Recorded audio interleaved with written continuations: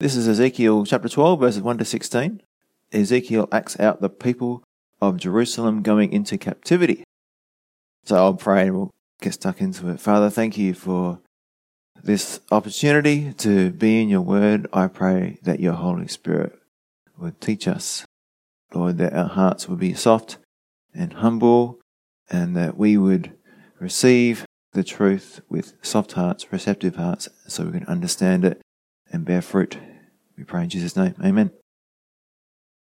So let's start with the memory verse, as we always do. Ezekiel chapter 36, verses 26 and 27. So we speak this out loud. I will give you a new heart and put a new spirit within you. I will take the heart of stone out of your flesh and give you a heart of flesh. I will put my spirit within you and cause you to walk in my statutes, and you will keep my judgments and do them. So I thought today it'd be good just to go back a little bit and just explain the big picture, what's going on, like the historical context. So in 605 BC, King Nebuchadnezzar, came to Jerusalem for the first time. He just defeated the Egyptian army and the Assyrians. And basically, he was the king of the world. He had defeated the previous world power, and now the Babylonian Empire was taking over everything. So he came there in 605 BC, and he took the king and the royal family and the best of the people. So, your best tradesmen, the best minds, basically. It's very economically clever. You take the good people back to your place and they can do the good jobs for you and your kingdom can prosper. Now, the leaders of Jerusalem, initially they submitted, but then they rebelled. So Nebuchadnezzar came to Jerusalem a second time in 597 BC and took 10,000 Jews. And this time it included Ezekiel back to Babylon. He hoped this would teach Jerusalem to submit to him, but as we've been reading, there were many false prophets, who believed that God would deliver them from Nebuchadnezzar, and many of the people, including the leaders in Jerusalem, believed them. And so they rebelled again, and Nebuchadnezzar came down a third time, not in a very good mood, in 586 BC. And they didn't repent, they didn't submit to Nebuchadnezzar like God kept telling them to through the true prophets. And he destroyed the city and temple completely. Everything was wiped out. And so Ezekiel was called to be a prophet about 5 or 6 years before this last invasion in 586 BC, which means he would have been called about 591. So he started prophesying about the coming invasion about 6 years before it happened, 5 or 6 years before it happened.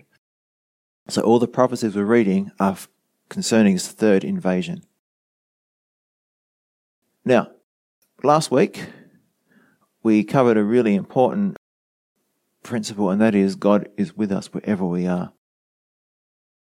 God told Ezekiel that God's people would be scattered in various countries, but he also gave them a promise that he would be a little sanctuary for them to protect and keep them wherever they were, like literally a little holy place, the Bible says. Why was that so special? Well, God's presence had gone from the temple, and the temple would soon be destroyed. Now, I've got a quote from John Coulson. The Jews are the only ethnic group in world history who have survived over 3 generations from the homeland. So the only group who have survived more than 300 years apart from the homeland. For over 2,000 years, they kept their identity, their culture, their system of belief, because God indeed was a sanctuary to them.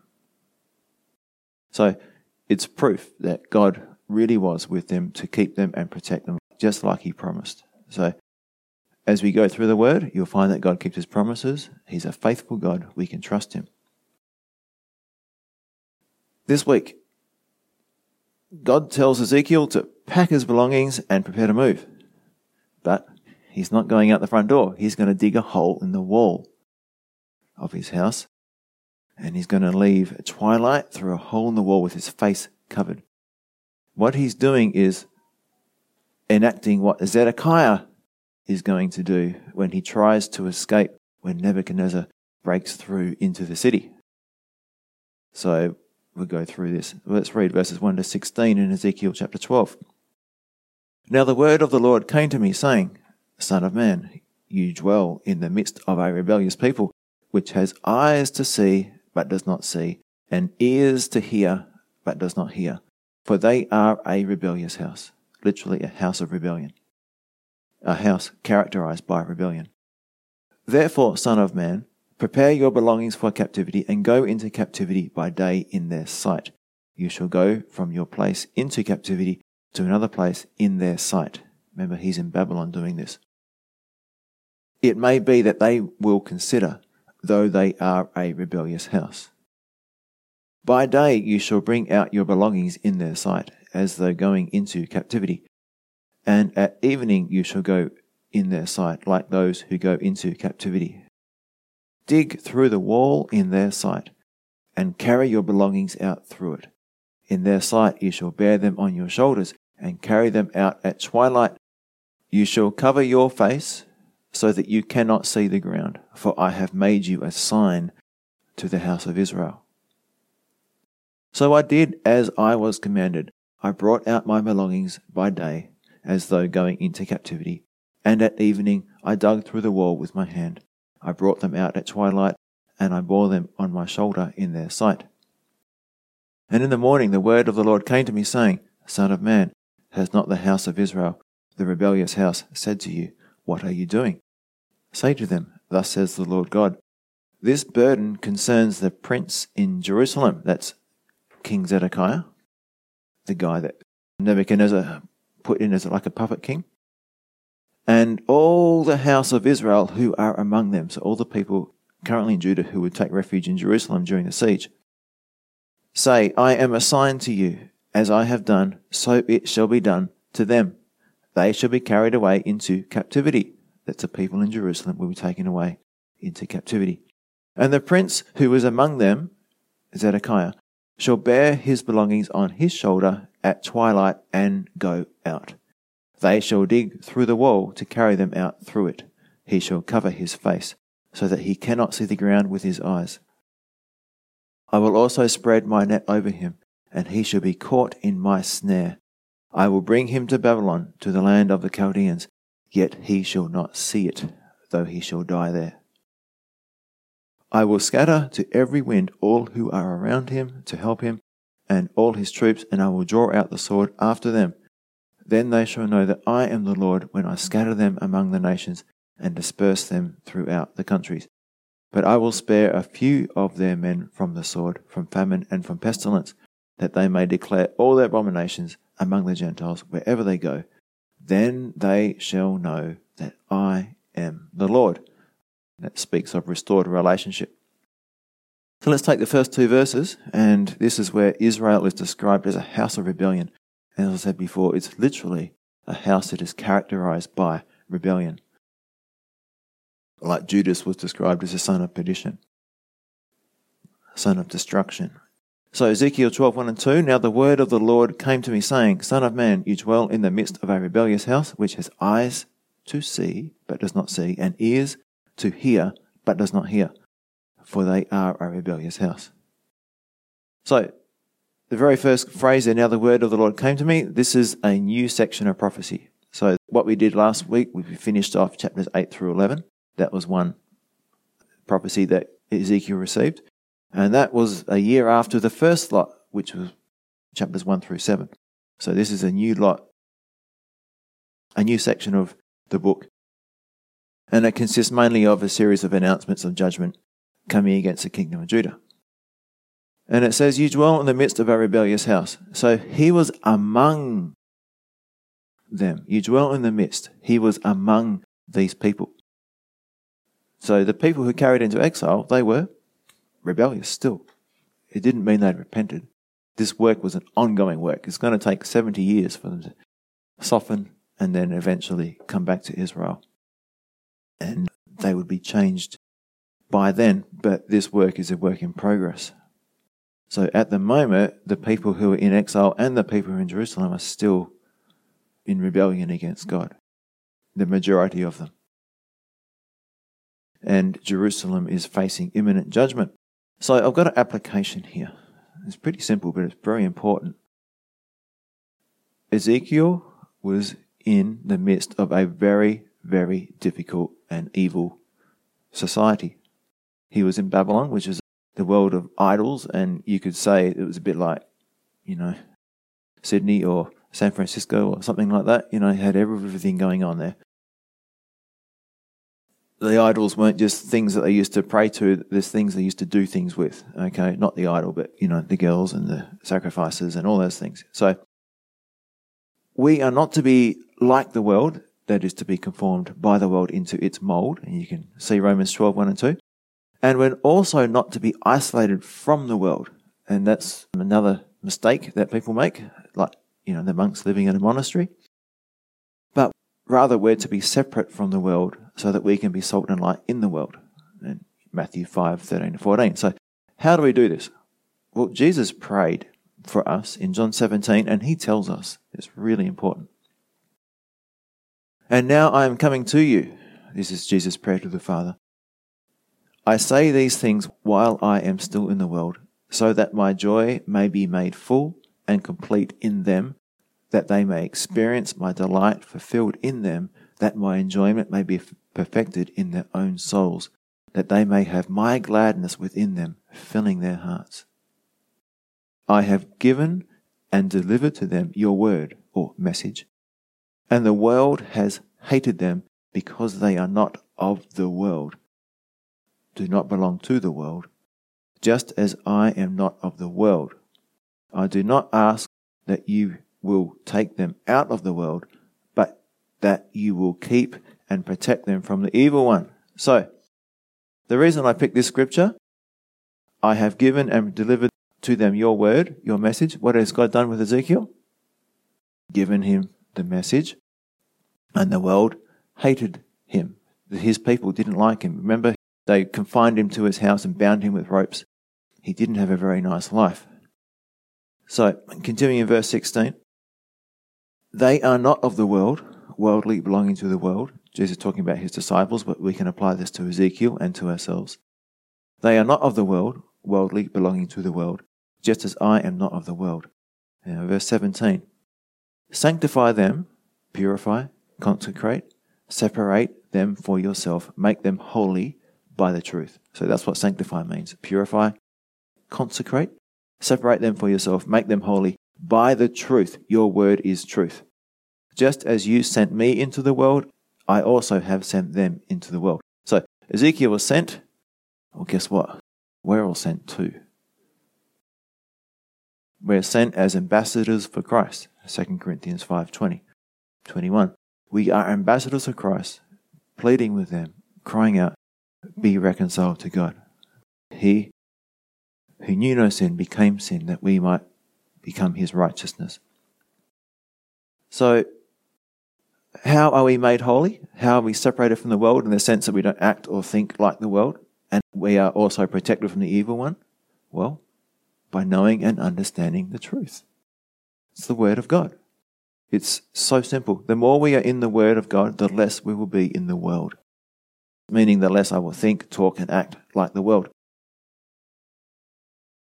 So, I want my behavior and my thinking and my speech to be influenced by the Word of God and not by the world. And so, what I choose to focus on, what I choose to put into me, is going to determine what comes out of me. So, it's the world or the Word. The world or the Word. Will I waste an hour in front of the TV or invest an hour reading from the Word of God? There's no neutral ground. I'm going to be influenced in everything I do, either for good or for evil, to become more like Christ or more like the world. So I consider Ezekiel to be very much like one of the 12 disciples of Jesus, especially post-cross. Before the cross, they were a little bit immature in some of the things they were doing and the slowness of heart to believe. But after, they really did prepare their hearts to follow him and obey him. And Ezekiel was like that. He prepared his heart to seek God by choosing to spend time with God, prayerfully reading Scripture and praying according to the Scripture and obeying what God showed him to do. It's that easy. But it's that difficult. How's that? He received God's message. What's our message? 1 Corinthians 5:20-21. Be reconciled to God. Our message is very similar to Ezekiel's message. Look, you've sinned. You need to come back to God. So, he received God's message, Ezekiel did, and the people hated him because of it. However, because he was faithful to keep himself in the love of God, meaning he prioritized his relationship with God above all else, he made it the most important thing. God protected Ezekiel, and he also experienced delight and fullness of joy as he abided in God. And what does abide mean? Well, Amos 3:3. How can two walk together unless they agree? Well, abiding means to walk in agreement with. So it follows obedience. So, what are the consequences of this choice, the word or the world? Well, misery if I choose to find pleasure in the world and allow myself to be influenced by the world, but perfect joy, gladness, and delight will be mine if I choose to find pleasure in Christ. Is it right to find pleasure, to seek pleasure? Well, at your right hand are pleasures forevermore. So, God wants to make our life good, yeah? He wants to make our life full. He wants to give us abundant life. But the pleasure we have in Christ is different to the pleasure in the world. The pleasure in the world is sensual, it's temporary. Christ's delight, gladness, joy, whatever you want to call it in the Amplified Bible here, it's everlasting, it's eternal. And it just builds and builds and builds. And what does it say in the Amplified Bible, which I read before? So that my joy may be made full and complete and perfect in them, that they may experience my delight fulfilled in them, that my enjoyment may be perfected in their own souls, that they may have my gladness within them, filling their hearts. I guess it's John 17:13. So Ezekiel was someone who chose to spend time in the Word of God, and as a result, he was someone that God could use. Ezekiel prepared his heart to seek the Lord, and as a result, he became a vessel of honor. So, I have to make a choice, you have to make a choice. Do I want to be used by God? We're studying Ezekiel. He's living a life, and he's a great example of someone who's being used by God in an amazing way through all kinds of difficult circumstances, but he's faithful. How's he doing it? Spending time in the Word, preparing his heart, yeah? And he's become a vessel of honor. So, do I love God enough that I'm willing to give up what I want so I can do what God wants? So 2 Timothy chapter 2, verses 21 and 22. If you keep yourself pure, you will be a special utensil for honorable use. Your life will be clean, and you will be ready for the Master to use you for every good work. Would you say that applies to the life of Ezekiel? Run from anything that stimulates youthful lusts. Instead, pursue righteous living, faithfulness, love, and peace. Enjoy the companionship of those who call on the Lord with pure hearts. So there's a challenge for us this morning. Continuing in verse 2 in Ezekiel chapter 12, it says, which has eyes to see but does not see, and ears to hear but does not hear, for they are a rebellious house, a house of rebellion. So this is a huge tragedy if you look at it from a spiritual point of view. Israel was given so much, so many blessings,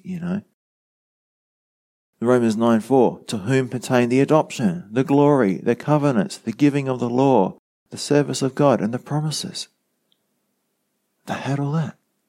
And it just went to waste. They could have seen and heard. It was all there for the receiving and for the enjoying, but they chose not to.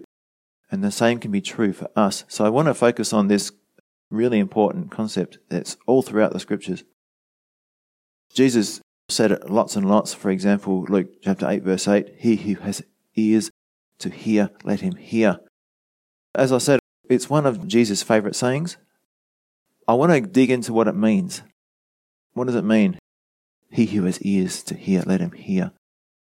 I believe it's talking about the condition of our hearts. And I want to go through the parable of the sower, because I think this explains to us how we can have a heart that will receive and we can grow in our faith. So I'm going to read the parable of the sower, Matthew 13, verses 3 to 23. Then he spoke many things to them in parables, saying, Behold, a sower went out to sow. And as he sowed, some seed fell by the wayside, and the birds came and devoured them. Some fell on stony places where they did not have much earth, and they immediately sprang up because they had no depth of earth. But when the sun was up, they were scorched, and because they had no root, they withered away. And some fell among thorns, and the thorns sprang up and choked them.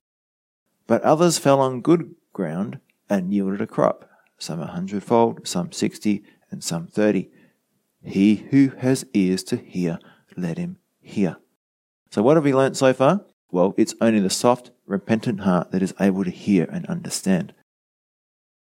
Verse 10 continues, and another reason I'm reading this is because it explains later on in this chapter when it says that the hearts have become dull, and so Jesus explains it here. And the disciples came and said to him, Why do you speak to them in parables?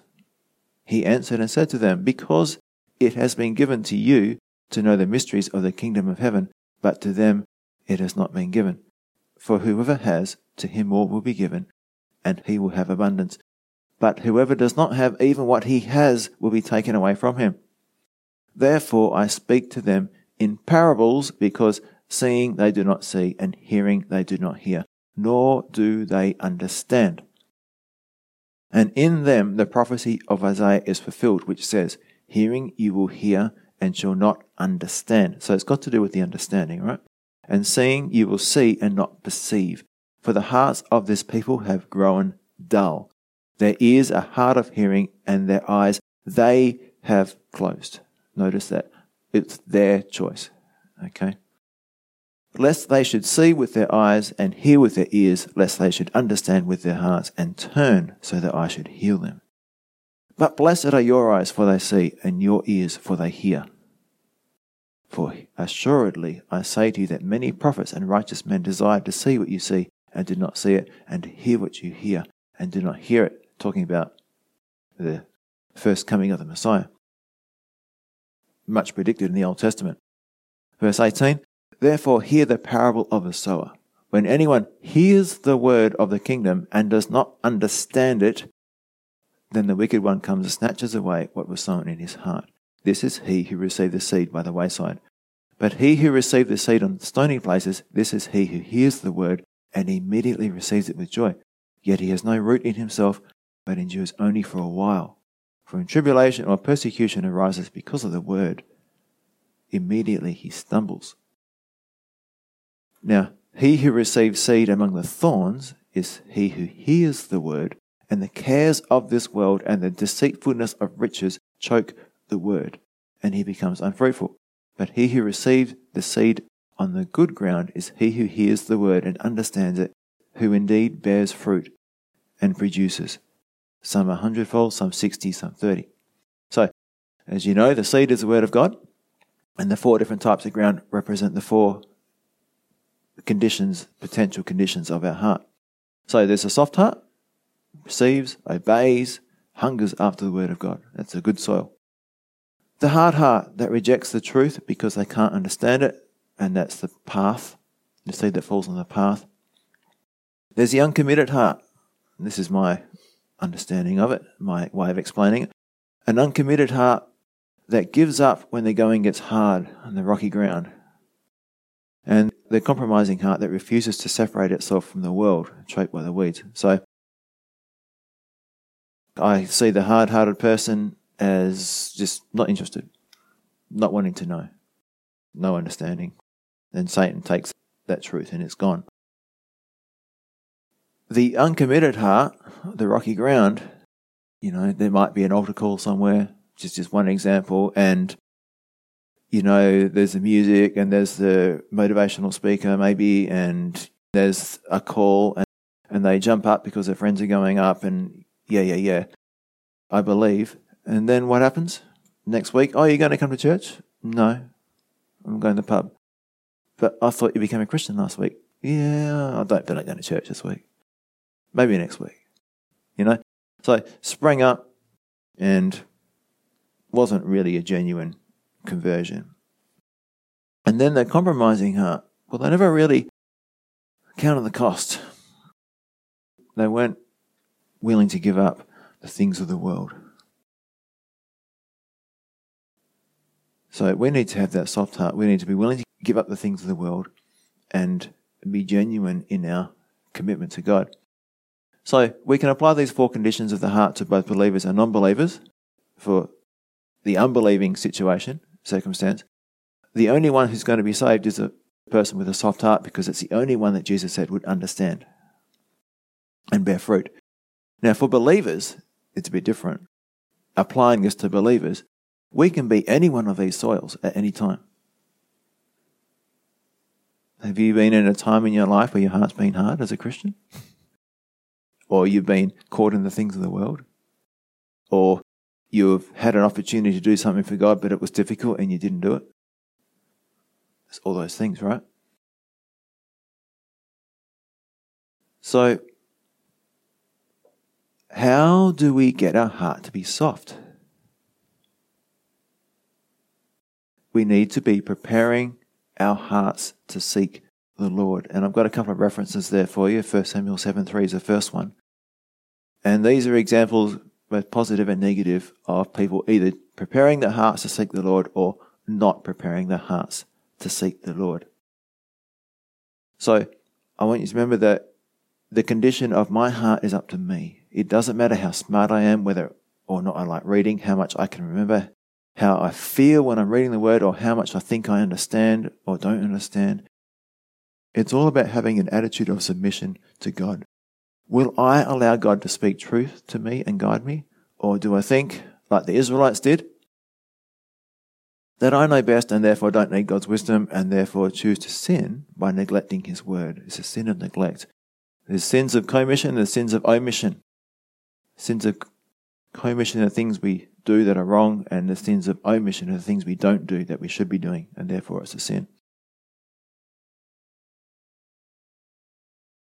Just going back to Matthew 13:15, consider what Jesus said.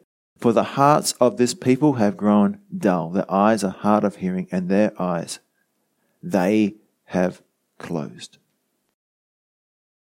So, it says have grown dull. What does that tell you? Well, the hardening of their hearts happened over a period of time. It was their choice, and their eyes, they have closed. So this is what happens when I neglect my relationship with God. This is a sin of neglecting my relationship with God. Why is it a sin? What's the first commandment? Love the Lord your God with all your heart, mind and strength, right? So if I'm loving something else more than God, if I'm neglecting God, then I'm breaking the first commandment. And what happens? The time and affections I once had given to God, had prioritized and said, God, this is yours. I've reassigned them to other sinful activities. It doesn't mean they're bad, but they're not God's best for me. Okay? Other activities, other things, other interests. And as I do this, my heart grows harder and harder. And it's a very gradual thing that happens. And it's happened to me before. So I know by experience it. A little less of God's word here, a little more of the world over there. And before I know it, my once soft heart has become hard towards God. And the Casting Crowns lyric is very good. It's a slow fade when you give your life away. It doesn't happen all at once. Families don't crumble in a day. Daddies don't crumble in a day. It takes time. It's because of neglect of our relationship with God. Hebrews 3:13-15. You must warn each other every day while it is still today, so that none of you will be deceived by sin and hardened against God. For if we are faithful to the end, trusting God just as firmly as when we first believed, we will share in all that belongs to Christ. Remember what it says. today, when you hear his voice, don't harden your hearts as Israel did when they rebelled. So what are we learning about?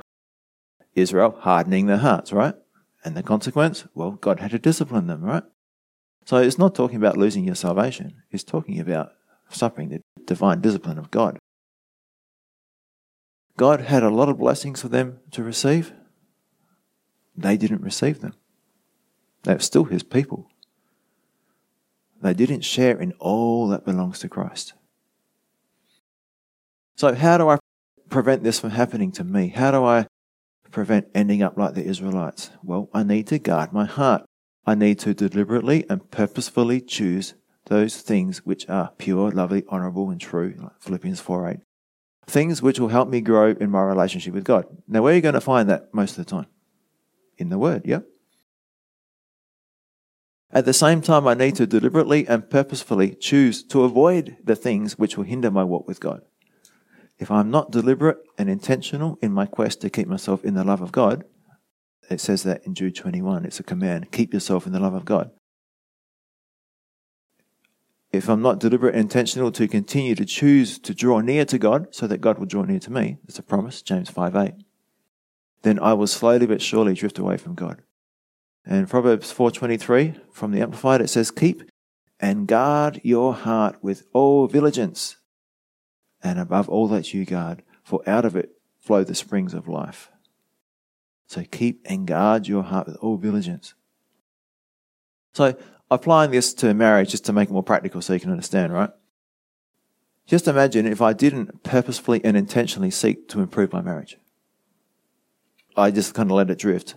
If I felt like helping my wife or talking to my wife, I would. But if I didn't, then I wouldn't. It'd be all right. What would happen to my marriage? It is slowly we'd get more and more distant, right? Because why? Marriage takes work. Relationships take work, yeah? My marriage would die a slow death. It wouldn't happen in one day. And the same is true concerning our relationship with God. We must treat our relationship with God like a marriage and invest time and energy into it, whether we feel like it or not, because we must. Because if we don't, our hearts will become hard. And the only remedy for a hard heart is for God to break it, which hurts. We want to avoid that, yeah? So, I've said that we must treat it like a marriage. Well, actually, it is a marriage. We are the bride of Christ, yeah? We're waiting for the wedding feast, the marriage supper of the Lamb. So just remember, we're looking forward to that. And for those who are married, before you get married, you put a lot of time and effort into cultivating that relationship. So we're going to meet Christ. We want to be cultivating our relationship with Christ. So when we meet him, we won't be ashamed, but we'll be, yes, I'm really looking forward to this. And just a quick story. The last 2 weeks before Marissa and I got married, it was amazing. We were practicing physical separation and that purity. And, I wouldn't be over her place at night and stuff like that. And we were just looking forward so much to that wedding day when we could finally be together. And Marissa actually wrote a song. It was called No More Goodbyes. And, we'd actually be like almost crying. And sometimes we would, as we separated at the end of the day, because I had to go home. I couldn't stay over. And we're just really looking forward to that time when we wouldn't have to separate. And that's what it should be like with our hearts with God. As we grow closer to him, we're so looking forward to being in his physical presence and never being physically separate from him again. And also getting rid of the sin nature, which also doesn't help our cause to draw near to him. So let's move on to verses 3 to 7 in Ezekiel chapter 12. Therefore, Son of man, prepare your belongings for captivity and go into captivity by day in their sight. You shall go from your place into captivity to another place in their sight. It may be that they will consider, though they are a rebellious house. By day you shall bring out your belongings in their sight, as though going into captivity, and at evening you shall go in their sight. So this is like with everyone watching, yeah? In public, like those who go into captivity. dig through the wall in their sight, and carry your belongings out through it. In their sight you shall bear them on your shoulders, and carry them out at twilight. You shall cover your face, so that you cannot see the ground. For I have made you a sign to the house of Israel. So God is speaking a message through Ezekiel's actions. He's to do all these things in their sight, so they can see. Verse 7, So I did as I was commanded. I brought out my belongings by day as they going into captivity, and at evening I dug through the wall with my hand. I brought them out at twilight and bore them on my shoulder in their sight. So this is a weird thing to ask someone to do. He's already in captivity, and the people around him are already in captivity, and here he is acting out going into captivity again. Why? Well, it's a message against the false prophets. It's a message to let the people know that those who are still in Jerusalem would go into captivity. So I've got a couple of quotes to emphasize this. It is important to remember that there were many false prophets in Judah, Jerusalem, and likely among the exiles in Babylon who promised that God would rescue his people from the Babylonians. These false prophets spoke smooth words of certain deliverance. The prophets Jeremiah and Ezekiel strongly warned them that this deliverance would not come, and that God had appointed them to be conquered. That's from David Guzik. Another one from Wright. Rival prophets were foretelling a speedy return to a flourishing Jerusalem. And it's got some references there where you can see those false promises from the false prophets. Now, your belongings. What they would do is grab a piece of cloth or a sack and put whatever you could find that was going to help you survive the long walk. It might take a month to walk from Israel to Babylon. And you had to take whatever you needed. And so they had a skin or a durable cloth and loaded with whatever you needed to survive to get to Babylon. In verse 5 it says, dig through the wall in their sight. And this is picturing the desperation that the people in Jerusalem would have to escape the siege, the hunger. Remember, they were killing their babies and eating them, and it was pretty disgusting. There was no food. It was terrible. But there's also a specific reference to Zedekiah, who would sneak out of the city by night and try to escape, and we'll read more about that later in verse 12. And it says, cover your face in verse 6 so that you cannot see the ground. This speaks of the shame that they would experience as they left the city behind. So you know how you want to cover your face and hide when you're shamed. So I did as I commanded. As we spoke about before, Ezekiel was obedient, and that's why God could continue to use him. And verse 7, as though going into captivity, the people Ezekiel was communicating to already knew what it was like to be taken into captivity, and this would have made them understand that those left in Jerusalem would shortly be joining those who had already been exiled to Babylon. So let's move on to verses 8 to 14. And in the morning the word of the Lord came to me, saying, Son of man, has not the house of Israel, the rebellious house, said to you, what are you doing? Say to them, thus says the Lord God, this burden concerns the prince in Jerusalem, Zedekiah, and all the house of Israel who are among them. Say, I am a sign to you, as I have done, so it shall be done to them. That's what it means to be a sign. I'm acting out what is going to happen in Jerusalem. As I have done, so it shall be done to them. They shall be carried away into captivity, and the prince Zedekiah, who is among them, shall bear his belongings on his shoulder at twilight and go out. They shall dig through the wall to carry them out through it. This is literal. He shall cover his face so that he cannot see the ground with his eyes. I will also spread my net over him, and he shall be caught in my snare. I will bring him to Babylon, to the land of the Chaldeans. Yet he shall not see it, though he shall die there.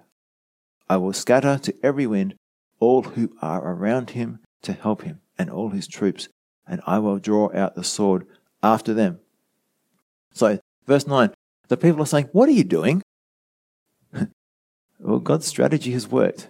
He's got their interest. He's got their attention.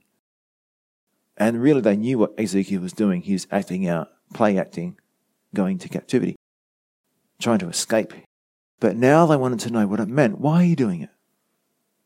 Is really the question there. Verse 10, this burden concerns the prince in Jerusalem and all the house of Israel who are among them. So all those who are still in Judah and Jerusalem, including Zedekiah the prince, the puppet king put there by Nebuchadnezzar, would go into captivity. Now, why does Ezekiel call Zedekiah the prince? A bit of trivia here. Well, a quote by Feinberg, the subject of the message was King Zedekiah, who was always spoken of by Ezekiel as prince, never king. Jehoiachin, he was the one who was taken in the second captivity, exile, was regarded as a true king, and you'll see that in Ezekiel 17:13. In ration tablets found by archaeologists in Babylon, Jehoiachin was still referred to as a king of Judah. So I put that quote in because here we have an example of archaeological evidence for the siege and the taking people to Babylon. Verse 12, the prince who was among them shall bear his belongings on his shoulder. So this prince, Zedekiah, will be brought low. He'll be humbled and have to try and escape like any other person. So again, your power, your money will not save you. Your sin will find you out. He shall cover his face, again, embarrassment, shame. Plus, he was probably trying to disguise himself. And so he's trying to escape. He didn't want to draw attention to himself because it was at that night when, after the Babylonians broke through, all the men of war, they tried to get out and escape. Now, I will also spread my net over him. So, King Zedekiah of Judah tried to escape, but he was caught, captured, and taken captive to Babylon. And reference there is Jeremiah 39, 2-4, and 2 Kings 25, 4. And as predicted, his soldiers would be powerless to help him. Why? Well, God promised to scatter to every wind all who are around him to help him and all his troops. And so it happened. Zedekiah would have been saying, I've got a plan, I'm going to get my troops, we're going to break through the Babylonians, we're going to get to a different country, get refuge there. No. It didn't happen. God said it wouldn't, and it didn't. So, a quote, the destruction of the king was like the dropping of a net over a snarling wild beast that the hunter then drags away to an inevitable slaughter. So that's what it means. I also spread my net over him. That's the idea behind that. Verse 13. Now this has caused some people to say, oh, there's a contradiction. How can you go to some place and not see it? We'll find out. I've got some references there. It's fulfilled in 2 Kings 25:7, Jeremiah 39:6-7, and 52 verse 11. So the Babylonians were not as cruel as the Assyrians. The Assyrians literally put a big fish hook in your jaw and link you to the next person in front, and you'd walk one after the other with a fish hook through your jaw. They were really cruel. Babylonians, they were still pretty cruel. What they did was they killed Zedekiah's sons before him at Riblah, and then they blinded him. So the last thing Zedekiah saw was the murder of his sons. So a quick application here. Our choices to follow or not follow God affect those we love. So just like Samson, Zedekiah's spiritual blindness led to his physical blindness. And you can see Judges 16:18-21. There's like a picture there. If you're spiritually blind, in Zedekiah's case, it led to his physical blindness. And just like Lot, and here's the main application, Zedekiah's bad decisions severely affected his family. His sons were murdered by Nebuchadnezzar because they rebelled against King Nebuchadnezzar. So if Zedekiah had obeyed God and surrendered to Nebuchadnezzar, if they'd listened to Ezekiel and Jeremiah, then they wouldn't have been killed. And if you read in Kings and that, and in Jeremiah, Jeremiah is called to Zedekiah, and Zedekiah says, what do I do? And Jeremiah says, very simple, I've told you plenty of times. This is my words. Submit. Go out. And the king Zedekiah says, oh, we can't do that. What will the other princes think of me? So, anyway, he wouldn't humble himself. He wouldn't go out. He wouldn't surrender. And as a result, because of his rebellion against God, his family died. Now, I want to talk about prophecy for a bit and show you several prophecies were fulfilled here. So prophecy in the Bible is both specific and accurate. It's always 100% accurate, and unlike Nostradamus prophecies and whatever, which can be taken almost any way, the biblical prophecy is very specific. So God tells Ezekiel that Zedekiah would go to Babylon as a captive and die there, but also that he would never see it. So we're going to read Jeremiah 39, 4-8 to see what happened. So it was, when Zedekiah the king of Judah and all the men of war saw them, that's the Babylonians inside Jerusalem, they'd broken through, that they fled and went out of the city by night. Interesting, isn't that what Ezekiel prophesied like 6 years before? By way of the king's garden, by the gate between the two walls. Now, they would have been sealed up, most likely, and they would have had to dig through, yeah? And he went out by way of the plain, but the Chaldean or the Babylonian army pursued them and overtook Zedekiah in the plains of Jericho. And when they had captured him, they brought him up to Nebuchadnezzar, king of Babylon, to Riblah, in the land of Hamath, where he pronounced judgment on him. Then the king of Babylon killed the sons of Zedekiah before his eyes in Riblah, and that's a town on the border between Syria and Israel. So literally, as we read previously, he would be killed on the border of Israel. It happened. The king of Babylon also killed all the nobles of Judah. What did we read last week? That would happen. Moreover, he put out Zedekiah's eyes and bound him with bronze fetters to carry him off to Babylon. Remember what Ezekiel 12:13 said? Yet he shall not see it, though he shall die there. Very specific. And the Chaldeans burned the king's house and the houses of the people with fire and broke down the walls of Jerusalem. So, 4 prophecies were fulfilled that we've looked at just from these verses in Jeremiah. Ezekiel 12:13 and 17:20. Zedekiah never did see Babylon, but he did die there. And as I might have mentioned before, this is used as evidence of a contradiction by people who don't like the Bible and want to disprove the Bible. But if they just read the whole story, they'd find that it confirms that God does know everything before it happens, and he's told us in advance. Ezekiel 11:1-13, it says, all the nobles or princes of Judah were killed by Nebuchadnezzar at the border of Israel.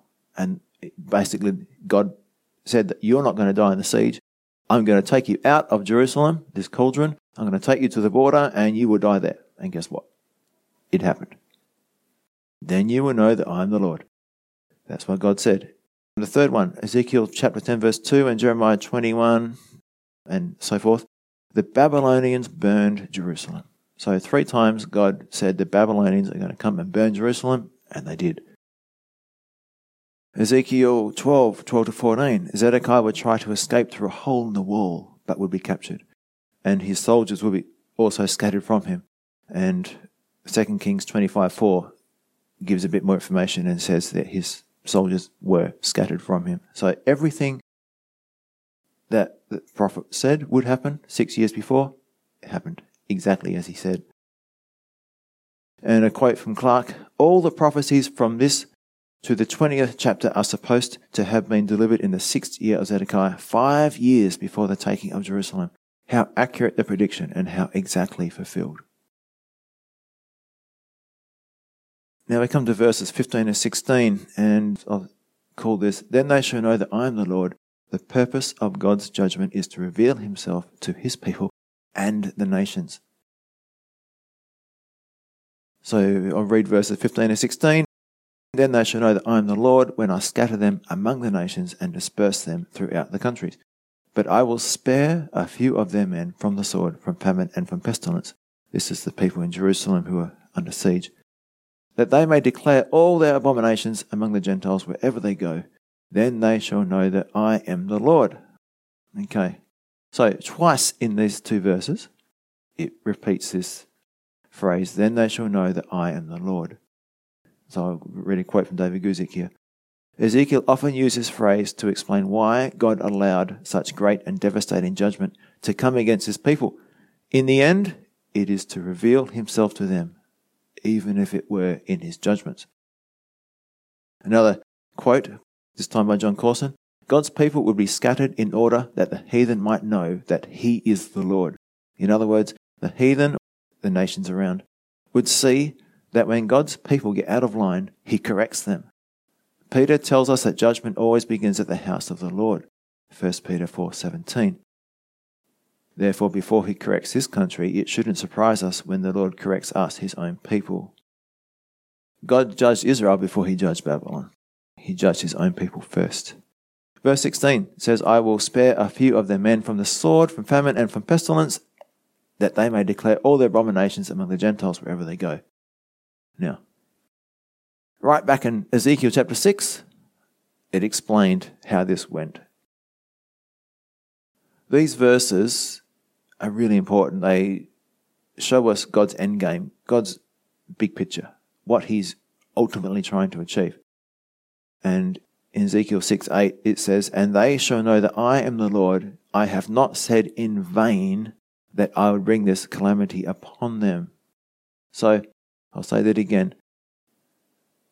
And they shall know that I am the Lord. I have not said in vain that I would bring this calamity upon them. Remember that everything that God allows in our lives has a good purpose. It's not in vain. So submit to God's discipline, submit to the circumstances, confess and forsake your sin, and you will find yourself back in a relationship with God, which is what God means when he keeps on repeating, and they shall know that I am the Lord. So it's not just for the heathen, the unbelievers to see, yep, God's real. He said he'd judge his people, and he has. But you shall know that I am the Lord means that you come back into a relationship with God. I love this. When we go through times of correction, I have not said in vain that I would bring this calamity upon them. He's always doing it for our good. So, Ezekiel 6:8-10, it shows us what true repentance is. This is a bit of revision from a month or two ago. It's the kind of repentance that God was seeking from his people Israel, the same kind of repentance that he wants from us, where we come to hate or loathe ourselves because of our sin, and we will be genuinely sorry that we broke the heart of our loving God and Father. Now, there can be a fake revival in our own life where we have a change, but it's not because we love God, it's for other reasons. Now, in the history of Israel, there were fake revivals. Under the rule of Josiah and Hezekiah, both godly kings, there was a fake revival. It tells you that the people's hearts weren't in it. But these verses in Ezekiel 6:8-10 show us what genuine love looks like, what a real revival looks like, when we love God enough to actually be concerned about how our sin affects God. So I'm just going to read those verses from Ezekiel 6:8-10. Yet I will leave a remnant so that you may have some who escape the sword among the nations. That's what we just read in chapter 12. When you are scattered through the countries, then those of you who escape will remember me among the nations where they are carried captive, because I was crushed by their adulterous heart which has departed from me, and by their eyes which play the harlot after their idols. They will loathe themselves for the evils which they committed in all their abominations, and they shall know that I am the Lord. I have not said in vain that I would bring this calamity on them. So, genuine repentance is when we grow to hate the sin. It's not, well, I'm going to stop taking drugs so I can work at the mine, or, that kind of change is superficial. A genuine repentance, a genuine change is when we do it because we love God and we don't want to hurt him by continuing to sin. That's got to be the motive. And that's what I'm going to finish with today, and before we head into communion. It's one thing to know what to do, but what if we're not motivated to obey? I've been going through today what to do. But why should we do it? Why should we take the time to guard our hearts? Put all the effort into guarding our hearts. Why should I be proactive in growing my love for God and being willing to genuinely repent, to turn from sin, to give up those things, to genuinely say, no, I choose not to do those things anymore because I don't want to? Well, it's for God's sake, not our own.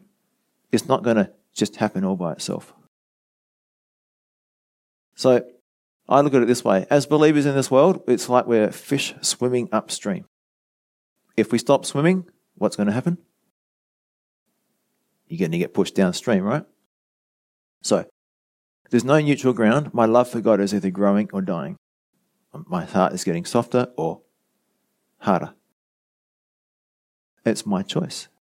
So making the choice to do nothing or to do just what feels good at the time, what you feel like doing, is in reality me making the choice to backslide, to harden my heart if I do that.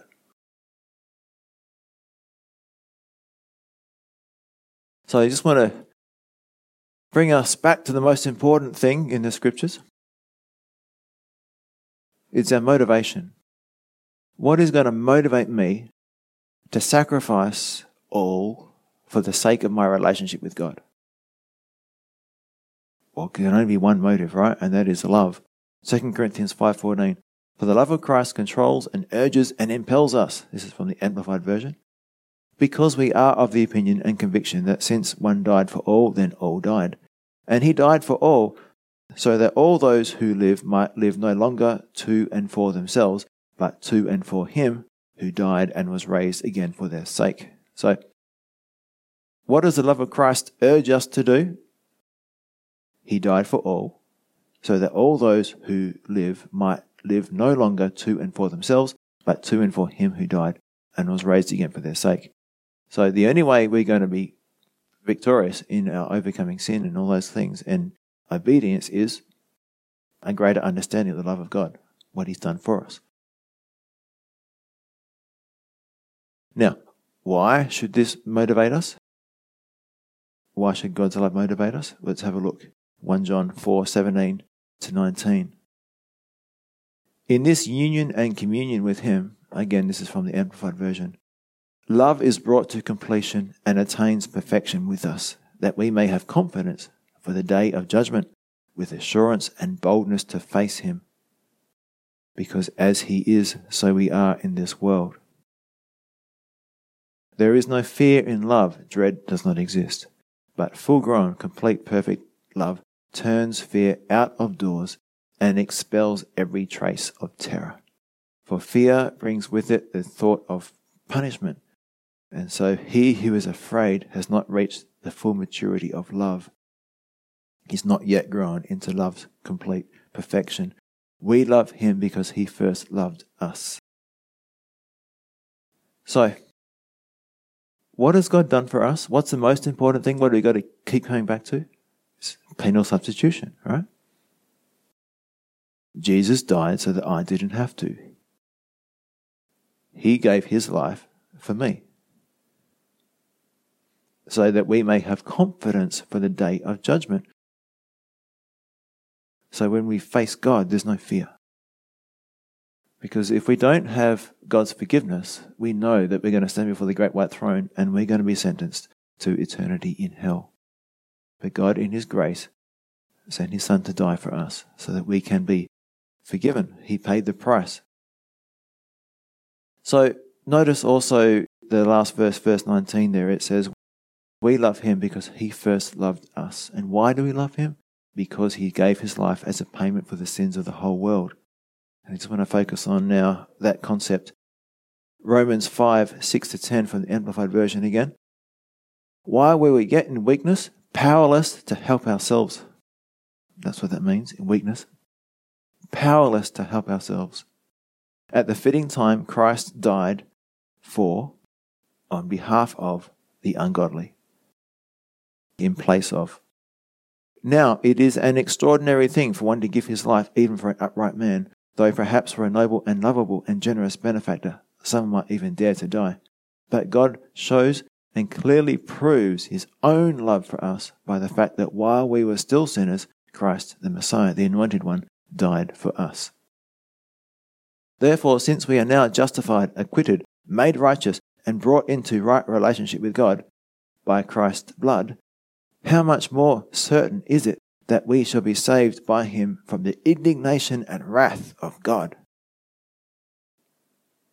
For if, while we were enemies, we were reconciled to God through the death of his Son, it is much more certain, now that we are reconciled, that we shall be saved daily delivered from sin's dominion through his resurrection life.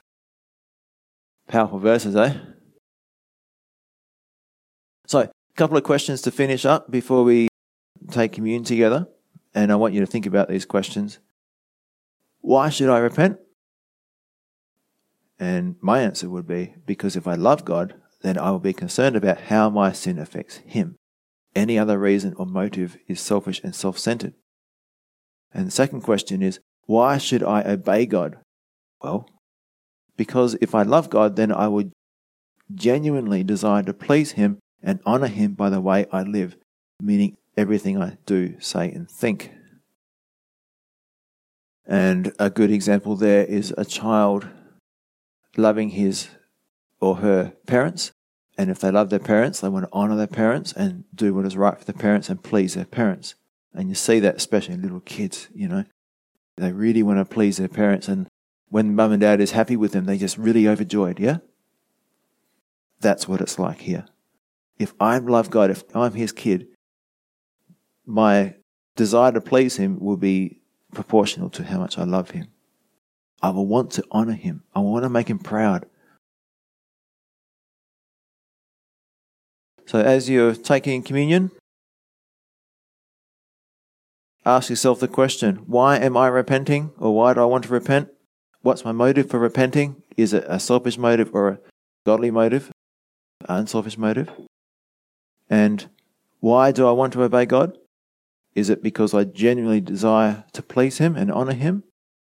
Or is it because I'm looking for some kind of blessing or some other selfish reason? Let's pray. Father, thank you for sending your Son to be the propitiation, the sacrifice that atones or pays for our sin. And as Jesus says, when he took bread, he said, "This is my body broken for you." So let's eat together.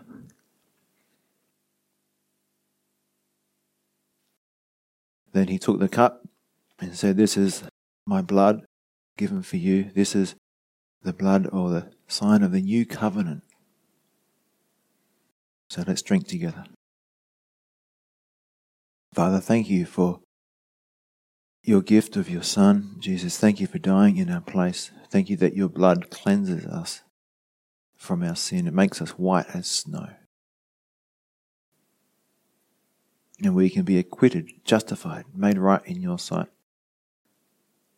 And so when we stand before you, there will be no fear. And Lord, we want to be so thankful that, Lord, we're deserving of death. There's no other way of looking at it. We are guilty sinners. But you have not punished us as our sins deserve. Instead, you took the punishment. And that should make us eternally grateful. And that should be a motive for serving you, for obeying you, for wanting to repent. Lord, help us to really search our hearts and consider what our true motives are. We just commit these things to you in Jesus' name. Amen.